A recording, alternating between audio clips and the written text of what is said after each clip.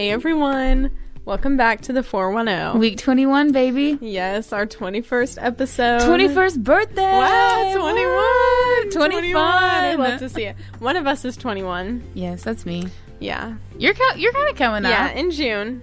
I'll get there. June 28th, in case you're wondering. My address is my Cash App is Right. No. You're like, no, don't do that. Please don't advertise that you could send me money on my birthday. It's serious today. This is a serious podcast. Just kidding. Well, we try. We have serious topics. We do. Our first one is pretty serious. Yeah. Should we just go in? I feel like we're just going in. We said, I'm about to dive in. You guys, we weren't, I think just 1 week this time that we missed. Maybe 2. Well, because of Easter. Well, we were Easter and then... I think the week before we missed. And then... The week before was a personal issue. Yeah. Not issue, but my dad passed away. And so I just needed a week. Right. To get my stuff back in order. So anyway, that was the week before that. Right. But now we're back at it. Yeah, now we're here. We are on the final countdown of this semester. Yeah, in the 4 week reign, I think. I think it's 4 weeks. Yeah. So, it's a tough 4 weeks. Always the spring semester just hits harder, I think. Mm-hmm. And if you're a sophomore right now, I think it's so interesting that this is your first April on campus. Yes. So I bet that's tough too. School actually is intense at the end. What? Also, I'm graduating. I actually won't be here next spring. Yeah. It's I'll either study abroad or I'll graduate in December. Right. But it's I've only had one. Yeah. This is only my second one ever, and I'll be graduating. It's my second and last. That's crazy. Yeah. So things are just ramping up this time of year. Planners are getting full. Yes. You got to get your schoolwork done. You got to have your summer job, internship, whatever. Mm-hmm. Which we are just not even going to talk about. We just for 30 minutes talked about grad school and stress. And it's stressful. Anyways. If you are a junior, just know that we stand with you. We literally. Being a junior is hard because we will hold your hand and I need plans. Also, it's way too early to make any plans. And it's tough. And it's this is your last summer before you either go into a job or maybe you're into grad school, but you got to move maybe and get your finances straight. Yeah. And right now my bank account does not look like that. So how I'm going to make that money, we don't know. But God's got it. We trust him. God's got this. Yes, he does. But yeah, so that's kind of where we're at, Always love to catch up with you guys. And a quick summary. This is what you missed on Glee. We'll get into our national news for you. Well, actually, first, we've got a little state update for you. So a lot of times when we're kind of deciding what to talk about, I like to go off of what I've been seeing, my friends post about. Yeah. And transgender, issues and bills being passed has been, a huge thing that I just keep seeing on stories on Instagram and Facebook and stuff like that. Yeah. So I decided to dive in a little bit today and let you guys know what's going on. And it was quite the journey, let me tell you. So, first of all, the Arkansas governor, Asa Hutchinson, he vetoed the bill that we're going to be talking about. So, this bill was essentially it passed through the Arkansas legislature. I don't know if they call that the Senate, but the state level of that. And so they had passed this bill, and the bill basically would prevent Arkansas doctors from giving transgender youth hormones, puberty blockers, and surgeries for gender reassignment. So that was the bill, and it got to Asa Hutchinson, and he actually vetoed it, which was very surprising for a Republican governor to do. I would not expect that. Right, right.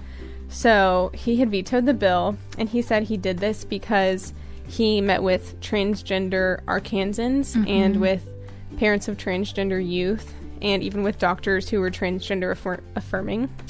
And basically, he realized that the bill kind of seemed to be a product of a culture war and was really going to do more harm than good. Yeah. And so he called it a vast government outreach, basically that it wasn't the government's place, especially at a state level, to restrict healthcare in that way. Right. And so that was kind of why he decided to veto it. And he also learned something that I think is really important to note, which is that the gender reassignment surgery is not something that happens until someone's over 18 anyway. Right. And so with the law, it just seems to be a bit more of a kind of just a jab at transgender people than anything else, really. Yeah.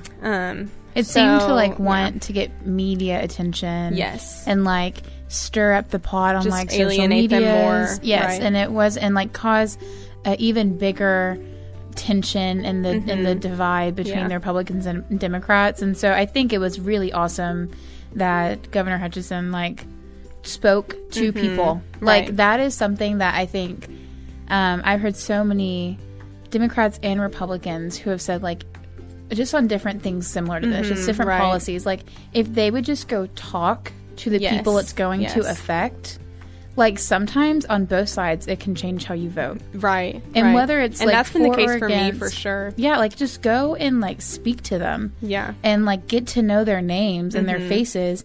And then, like, a notoriously Republican governor and like somebody that you would never really expect to change, you just immediately guess he's going to support this because Right, it's what right. most Republicans would support. Yes. And that's how it got through the legislature, was Exactly. Republican majority. Yes, and so I think it was really awesome for him. And it really, you know, I don't know much about Arkansas government. Yeah, we're Texas girls, Yes, but and we so- try to keep up.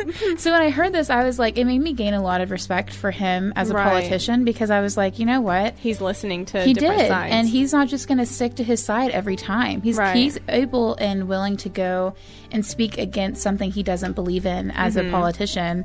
And so I just think that was really, really cool of him to do. Yeah, I And- agree. Yeah. But sadly, the story does not stop it there. doesn't. So, yes, so he had vetoed the bill, but then it was able to go back to the Arkansas legislature, and they overrode his veto. So the bill did, in fact, pass. I believe it is now a law. So transgender healthcare, basically, I'll repeat again what the bill does. It prevents Arkansas doctors from providing transgender youth with hormones, puberty blockers, and surgery for gender reassignment. But that's kind of that bill's journey and where Hopefully it is. So. we can, I think it's people like Hutchinson that are in office that would hopefully be an encouragement. I'm not transgender. Right, You are right. not transgender. Right. I have very few friends who identify as transgender, so I don't have a huge perspective on this. Right. But I would hope that there would be politicians and people in the public eye and, like, political world Yeah. who would hopefully stand up and, like, Yeah. vocally speak out against this and in support of our friends in the state of Right, Arkansas right. who are transgender, because I would just hate to think that a sweet person is feeling scared right now. Right. Like a sweet teenager Right, who just yeah. doesn't feel safe in their body. Yeah, because it's so much more than can they get this, like, certain medicine they want or not? Because there is, like he said, he called it a culture war. There's just a lot of stigma wrapped up in it already. So this bill seemed to just kind of add flames to the fire. So Well, we... we're standing with you, transgender community. Yes, And we yes. hope this all kind of turns to a different direction at some Yes. point. Yes. So that is that. And then next we're going to talk about some updates with the George Floyd trial, which has been going on since around Easter time, I think, maybe a little bit before. Yeah. But the officer who had been pretty much, you know, the video with the knee and Yeah. everything like that. Yeah. He is pleading not guilty. Of course. Right.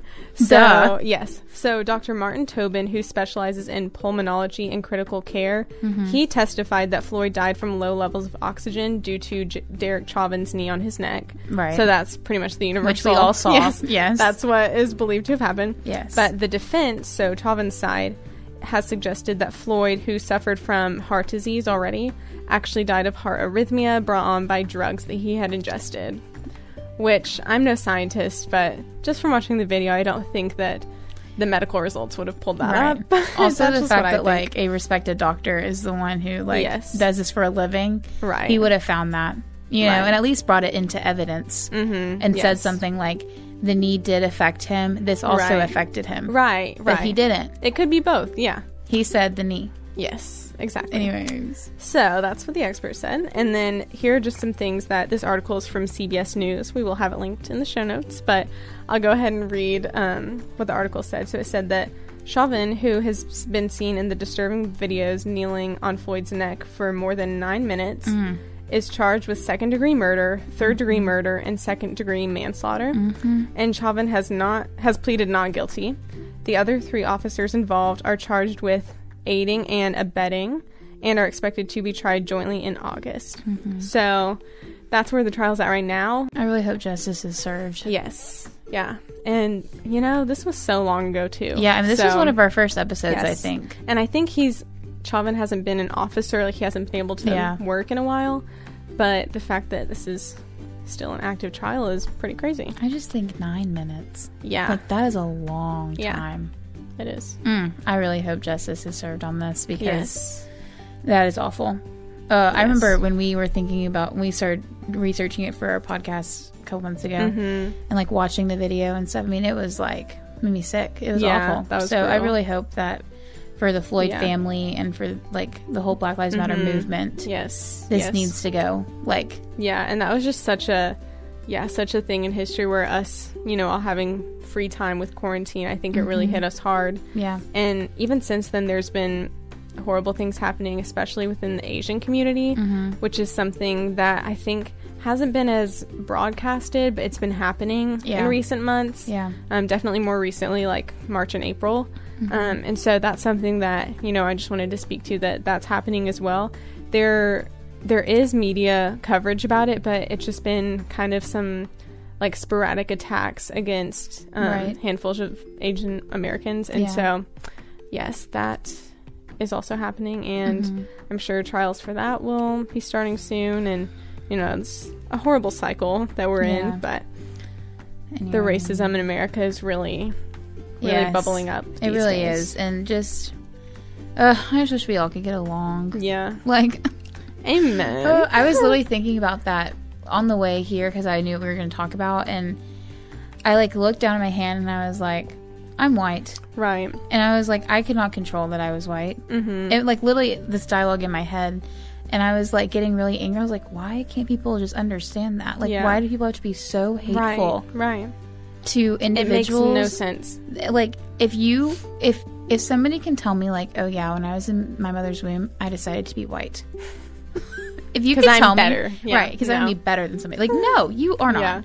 So it's just like that whole mindset of like, just being hateful to somebody for something they literally could not control and like doesn't make any difference is so frustrating. And I just really, really hope that we see justice not only in George Floyd, but like with the attacks on Asian Americans, like the attack on Black women, like just all of these things that have continuously been happening for longer than we've been alive, or parents have been alive, that within the next few decades we would see major like backlash going against racism, like going in favor of equality. And anyways, that's definitely our generation, you guys. I think so.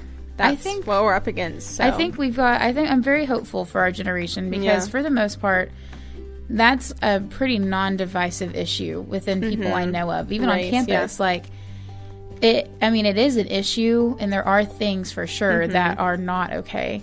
But for the most part, when I talk to people, like, the idea of being racist and racism issues that have been happening in America, like, we have all universally agreed, I think, that it's wrong and that there needs to be justice served. And that's very encouraging. And I know that there are times when, like this summer, some stuff came out about, people's lives in Arkansas in high school and college and stuff that like were raising eyebrows and were offensive to them. And, I'm very thankful they like shared their stories, because like that's a way for us to learn and I change. think we have been, obviously I don't have the perspective of being a minority at Ouachita, but I do think Ouachita is making some pretty good steps to get there. I think with Dr. Shepard coming in, with Dr. Sells, kind of initiating that and going to the protests and speaking, I think, and the More Club on campus, I think we've got a lot of good things that are kind of helping us right some wrongs, which is awesome, and learn from our mistakes, and to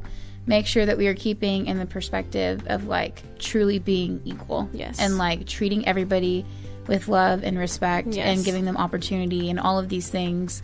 I think that's what we're striving for, and so that has not always been the case. So I'm very hopeful for that. Part of that is, I think, something that is like on the students too, and I'm going to transition now into all right, girl. We're getting into more campus stuff, so that's actually good. So OSF induction. OSF is the Ouachita Student Foundation. I am a member of the OSF, but it has been basically a way to help fundraise money for students, junior and senior level, to stay on campus, to provide opportunity for them to serve and learn and all these things. And so at the beginning of COVID, we had to cancel Tiger Tunes, and so they did Tiger Tunes Rewind, and we were going to have a Tiger Run type thing. And so we just had to switch things around this year that we don't normally have to do.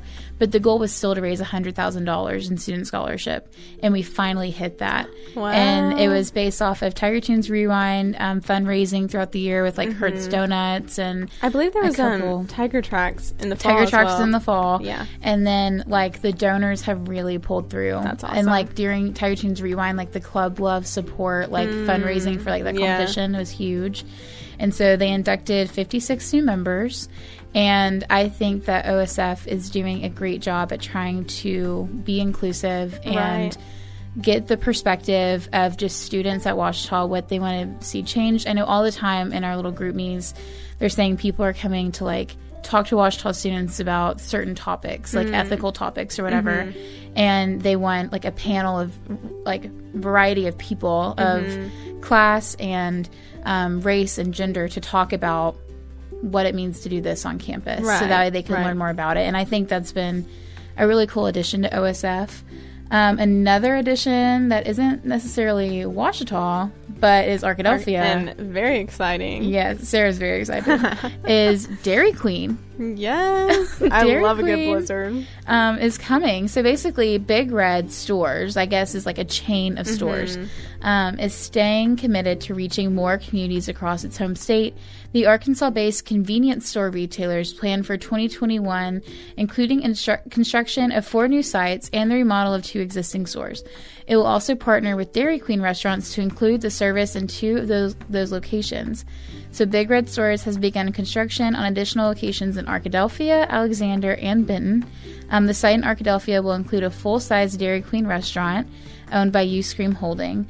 And a quote from David Hendricks, who's the president of the Big Red Stores, he says, "While 2020 has presented new challenges, our team members and guests have once again shown us how resilient Arkansans are. We are blessed to continue to grow in our home state. 2021 is a new chapter, and we are excited to grow in our local communities this year." So it says mid 2021, so I'm hoping by August. Yes, fingers crossed. We can have a little first day blizzard. Yeah. That'd be fun. And then the last thing that's happening, I guess tomorrow, because you're hearing this on Friday. Yes. Yeah, Saturday. Is Tiger Surf Day. And this year's theme is Hands of Hope. And so for alumni or for people who are just kind of listening in who don't know what that is, Tiger Surf Day is an opportunity for students, faculty, and staff to show the love of Christ through serving the community. For individuals and organizations that depend on volunteers for support to have needed work done, for all involved to build strong, lasting relationships to make Arkadelphia a better place. So each Tiger Surf Day, Ouachita students, faculty, and staff join together to give back to the community. This group of volunteers serve to better lives and offer hope. In teams of 6 to 10 volunteers, they work around 3 hours raking, trimming bushes, cleaning off flower beds, washing cars, painting, other tasks that would not easily be done by somebody who might be handicapped or elderly or have some reason they could not do this. And so each team is encouraged to form a relationship with that individual and go back throughout the semester to help as needed. And so why would we do this? Why does Ouachita host this twice a year? Basically, service is a vital component of Christian living, and we see that Jesus displayed service through healing, teaching, washing his disciples' feet, and ultimately dying on the cross for the sins of mankind. And so Paul reminds the Philippians that Jesus made himself nothing, taking the very nature of a servant, being made in human likeness, and being found in the appearance as a man. He humbled himself and became obedient to death, and even death to a cross, which that's Philippians 2:6-8. It is in the same attitude that we strive to serve those around us, service that takes the focus off ourselves and reminds us of others' needs. In doing so, we display the love that Christ has lavished on humanity, opening doors to receive our neighbors into the kingdom of God. And so Amen. I was like, okay, you can find that that was kind of the description that the Elrod service had, or the Elrod Center. Yes. Not service, center had on the OBU website. And that was just really beautifully written, in my opinion. So if you are wanting to volunteer and you haven't signed up with the team, you can probably email Judy Duvall and see if there's any teams that might need 1 or 2 more volunteers. But that's going to be tomorrow from 8:30 to 12. And it'll be a really fun time. It's always super fun, that street that you get on, like, pick up your supplies. They usually have breakfast. And I've loved it. I love doing it every year. So I think it's really worth it to be able to go in the community and just give back to Arkadelphia. Yes. So, we love Tiger Serve Day. Yeah, you guys should Hope do to see you guys there. Yes. Thank you so much for listening. Yes, it's been so fun. We'll be back. Yes, we'll soon. see you next time. Bye.